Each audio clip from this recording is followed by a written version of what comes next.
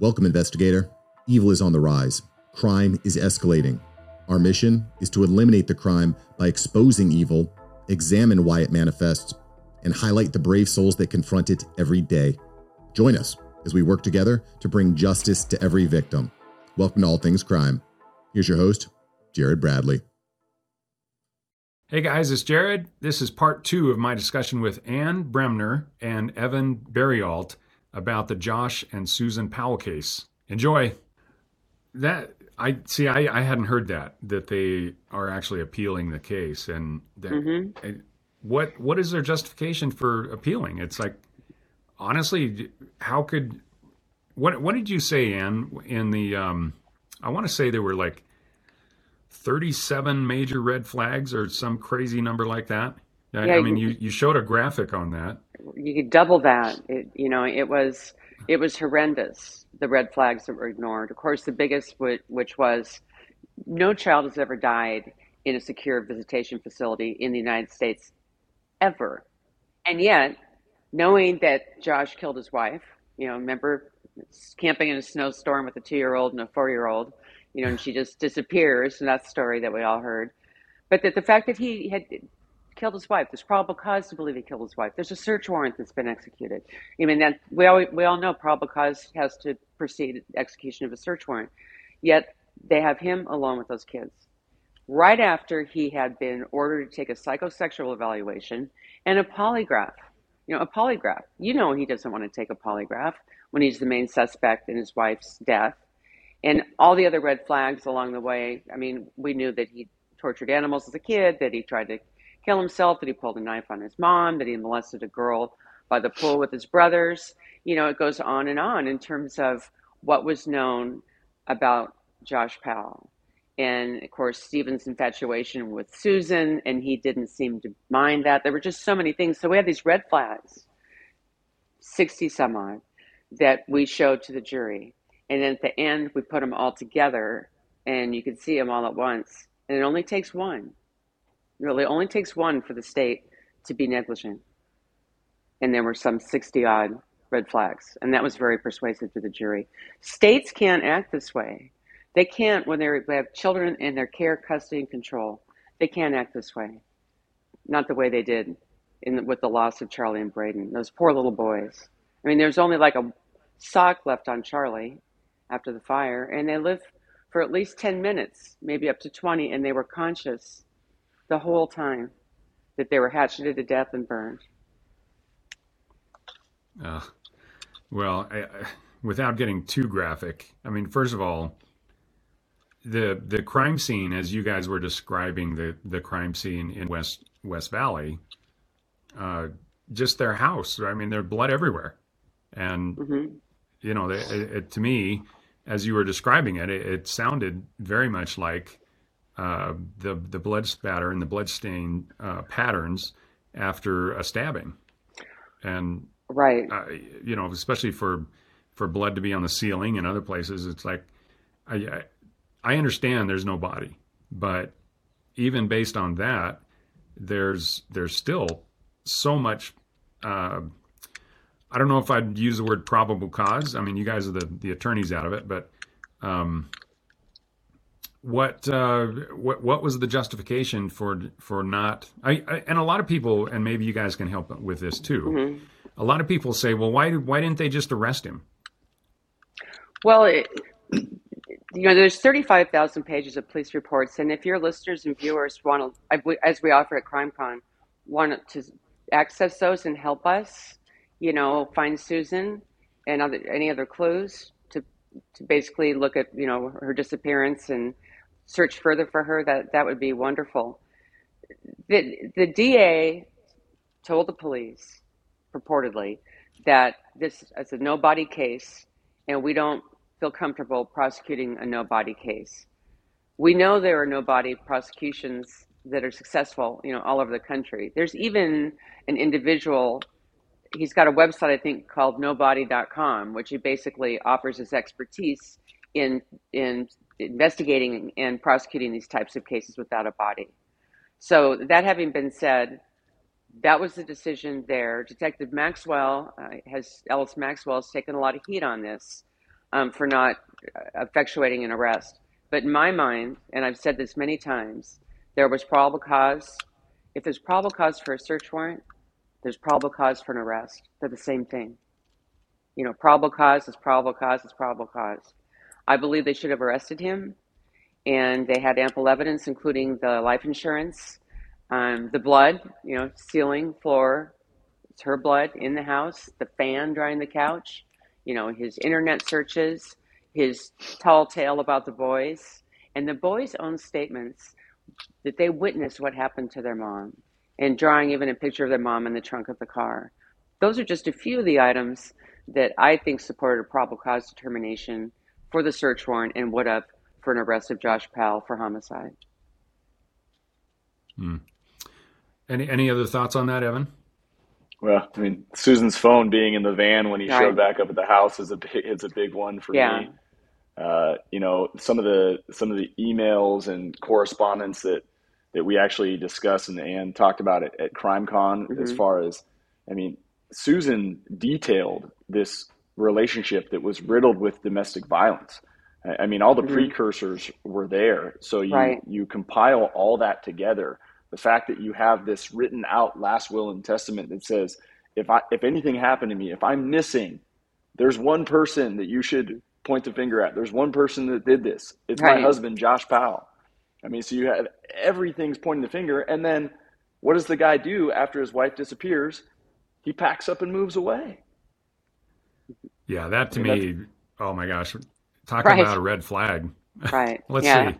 My wife, who I love just interminably, is missing, and I have no idea where she is, but I'm going to pack the house up 2 weeks later and move.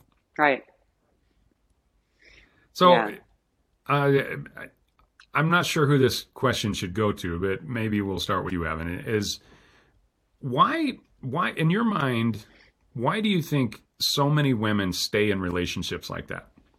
I mean, if Susan knew that she was in enough danger that she would write basically a last will and testament saying, if I disappear, then it's Josh, why wouldn't she just leave? I mean, surely there was enough resources out there. And I live in Utah, and I'm telling you, there are so many people that would have brought her in, helped her get to Seattle, to her parents' house, helped her get, resettle somewhere, just get away from him. Why do they stay in such an abusive relationship like that? So the way that I'll start this answer, Jared, is one, it's not completely fair for me to answer a question like this as a male, just to start, right? I've never been in the position of a female in a relationship and kind of what that power struggle is like. But I think it's really important to recognize that regardless of whether or why Susan chose not to leave, it's irrelevant in the sense that it's not Susan's obligation to leave, right? The obligation is for someone like Josh not to be engaging in forms of domestic violence, right? And a lot of times we ask that question, well, why didn't they leave? Couldn't they have left? Couldn't they have done that? And that's kind of victimizing Susan, suggesting that she did something wrong. Susan did absolutely nothing wrong. And I can't say. I hope you don't I didn't want to imply that at all, but it's just one of those where, and I understand also being a male and, like my wife and kids, whenever my kids and I get in wrestling matches, the kids are always like, Marla, help me, or, help us, tackle dad. And she's like, no way.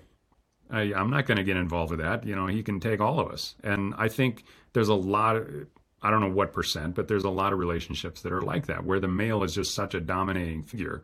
And I'm sure that the fear that Susan had to be in, and in no way do I ever want to make the impression that anybody other than Josh is responsible for any of this. But at the same time,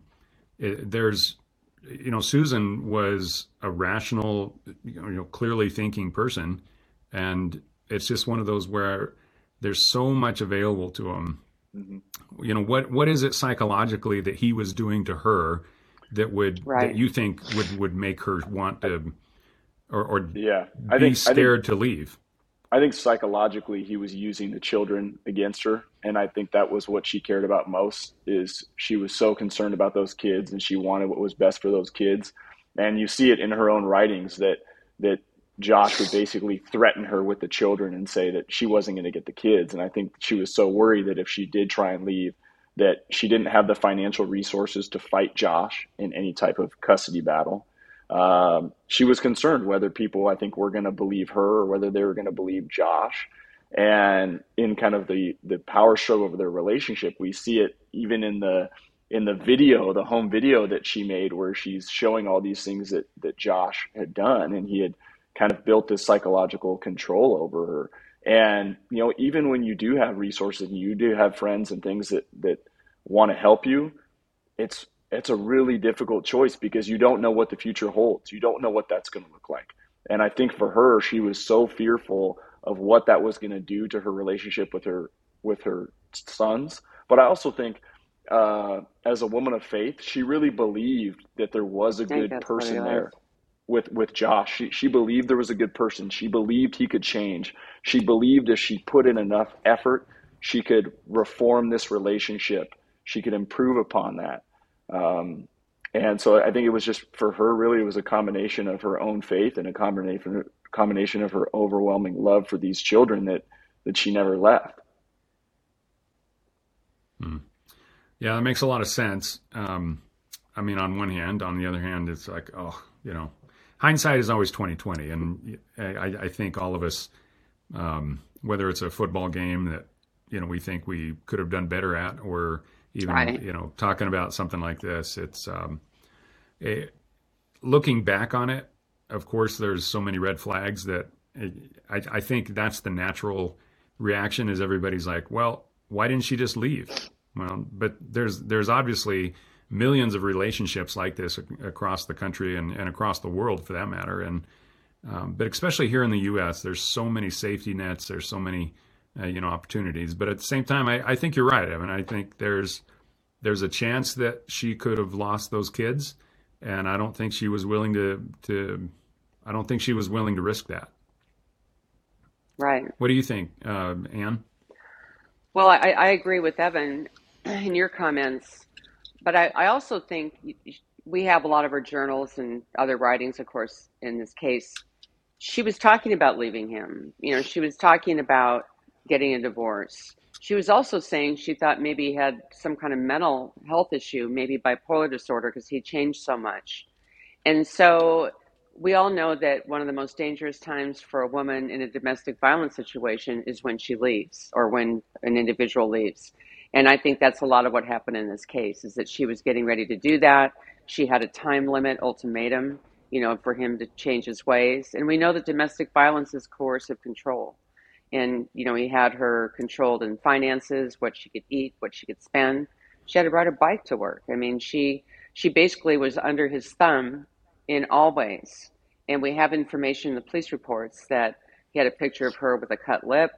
Even his own mother said that he had assaulted her in the marriage. And so all of those things, I think came together where she was killed because of domestic violence. But she didn't leave because of domestic violence. She was controlled by him, but especially those children were controlled by him, and she was worried about losing them. So you said the most dangerous time for a woman is right after she leaves? When she leaves. Okay. The conventional wisdom on these cases, and I used to prosecute these cases, is that the most dangerous time for a woman in a DV situation is when she leaves, or she's going to leave, because that's when things escalate. And so the theory in this case was that's what happened here, because we can tell from her writings and her emails to her friends and everything, and what she told her family is that she'd had it with him, and she was done. But he figured she was done and basically took her life. So you're talking about maybe she was packing bags, she was doing something in order to actually have some means, clothes for the kids, that kind of thing. I don't know if she was. I don't know if she was that close. I don't think she was that close. I think she had just made the indication that that's what she was thinking of doing, telling him, that an ultimatum perhaps, but not necessarily packing her bags. Wow. Well, I'm sure there were enough flags in her mind that she was obviously preparing it, but at the same time, I just celebrated 30 years of marriage, and I know that with that much invested in there, you don't want to let it go, even with hard times. And I think in the back of any person's mind, you have to be like, well, there's a chance that I can help this person through this tough time. This my spouse or kids or whoever, when you have that much of a tie. But I don't know. It's such an interesting dynamic where we're all basically human beings interacting with each other, and sometimes those red flags, especially, it's like you get so close to the forest that you can't see the forest through the trees, and I don't know. I just hope that there's any woman that's listening to us that is in that kind of a relationship, knows that hopefully there are resources that she can reach out to, because of all the cases that I've helped, along with MVAC systems, is that are domestic violence or, the sexual assault, those violence against women. Those are, to me, the most damaging to society, as well as the most heartbreaking to me, because in many times, hindsight, of course, they appear at least that they're avoidable. So, no, you're right, and there are so many resources, but we have to remember that these are cycles of violence, and somebody will come back and apologize, and the perpetrator, and it's all going to be fine, and then it just starts again. And so I really urge all of your listeners and viewers to know that there's a lot of resources out there, and there's always help for victims of domestic violence. It's a very serious crime against families, like you said. It breaks up families. It can lead to homicide, and the cycles just get worse from what I've seen and what the experts say. One cycle, and then the next one's worse, and the next one's worse. We even heard about that in the O.J. Simpson case, that's what happened to Nicole Brown Simpson. So it's important to discuss these things and to take heed. Yeah. Well, based on that, Evan, why don't you talk about the familicide? Sure. And kind of that cycle, and how, like I said, when I was sitting in your presentation, and you were going down that checklist, I was like, oh my gosh. I mean, red flags were going off in my mind all over the place. So, go ahead. Yeah. So, familicide, how it's usually described, at least if you hear it on the news, is family annihilation, because people aren't super familiar with the word familicide, but it's basically an individual that kills their family members. And then you have like filicide would be killing your children. And it's important to note that this is rare. Familicide is a rare occurrence, but it's a big deal because you hear it in the news when something like that happens. It's almost unthinkable. I think just yesterday I read about a case of a mother who killed her 3 children, and I think she was having a psychotic episode. She killed her 3 children, I think with the assistance of her 16-year-old son. I just read about this, and it's primarily perpetrated by men. I think statistics show that it's usually 85 to 95% are men. And the primary factors really for familicide is he had a bankruptcy. As a society, we kind of have always placed men in this breadwinner role. And there's this expectation that they are going to be in that role and that they are going to perform. And what we see in these situations of familicide is that individual is failing or they're not performing. Josh Powell is a good example. He struggled financially. He had failing businesses. He had a failing realty business. He couldn't really keep a job. And he had a bankruptcy. So you have these situations where you've lost control. That's really the big piece of this, is you lose control. I'll use again Josh Powell's scenario. He's losing control over his marriage. He's losing control of Susan. He's losing control of the finances. Everything is falling apart. So in their mind, they think, all right, what are my options here? Well, it's I take everybody out. And as I indicated at CrimeCon, there's kind of two ways this goes. There's one, an individual that is really trying to harm or punish their family for their failures. There's also the individual who believes these people can't be without me. They can't live without me, and they can't go on. If I'm failing, they're going to fail, so I take them out. And Stephen Supple was an example that I used. Stephen Supple was a banker who was indicted on banking charges, who was clearly going to go to prison. And he ended up killing his 4 adopted children and his wife. And his belief in writings and phone calls after was that it was going to bring so much shame to his family, and they couldn't survive this. They couldn't go on without him. So he decided to kill them. And, I think there's an element of something is going on wrong mentally, right? With these individuals, they don't think like you and I. Josh Powell's a good example. Josh was a narcissist, right? So for a narcissist, when things go wrong, it's really bad. They kind of lash out. They react the way Josh did. So when Josh, for example, found out he wasn't going to regain custody of his kids, that he was going to undergo a psychosexual evaluation, that he was going to have this polygraph, his response was to lash out. And I think when Josh killed his kids, it was twofold. It was, one, to punish the Coxes and others who opposed him. But I also think in Josh's mind that those boys could not live without him, and that no one could father those children, no one could parent those children other than Josh Powell. So his only option was to kill them.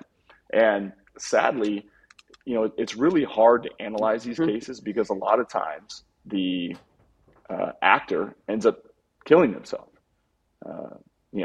Stephen Supple, as an example, Stephen Supple, he killed his wife and kids, and then he drove as fast as he could down the freeway and ran into a bollard or some other freeway sign, killing himself.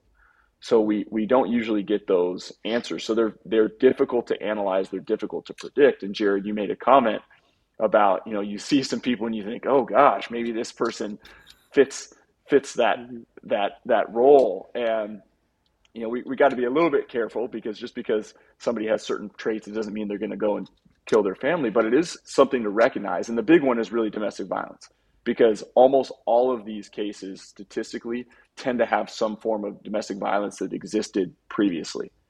There are some times where it doesn't happen, but that's the one you really got to look out for. And if you recognize some domestic violence, do everything you can to provide that individual help, whether that's male or female. As Ann indicated, there are plenty of resources out there.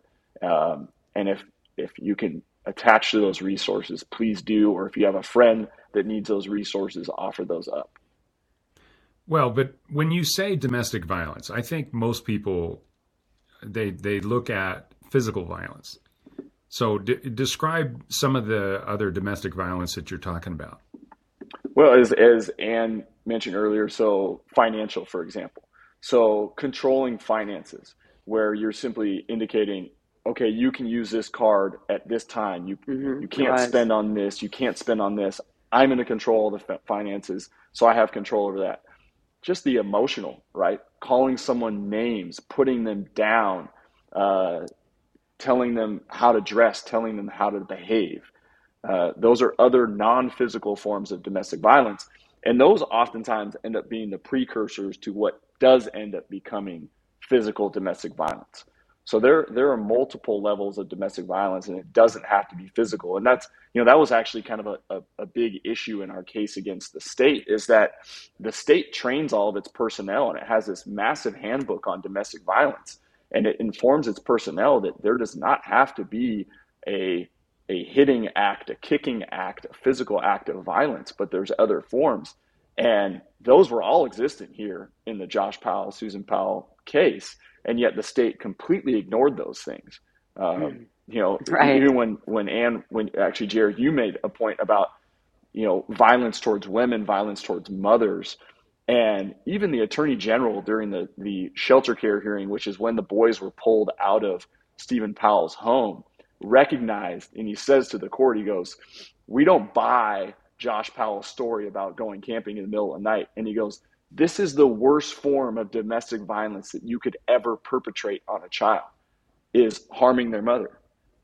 So the state started its case on dependency, recognizing that Josh Powell very likely killed his wife. It's the worst form of domestic violence. And yet they continue to give Josh everything he wanted in that case, which ultimately allowed him to kill those two boys. Thanks for joining us. Your attention today brings us one step closer to exposing and eliminating the evil that brings crime to our communities. Hit subscribe and share this episode. Together, we will bring justice to every victim.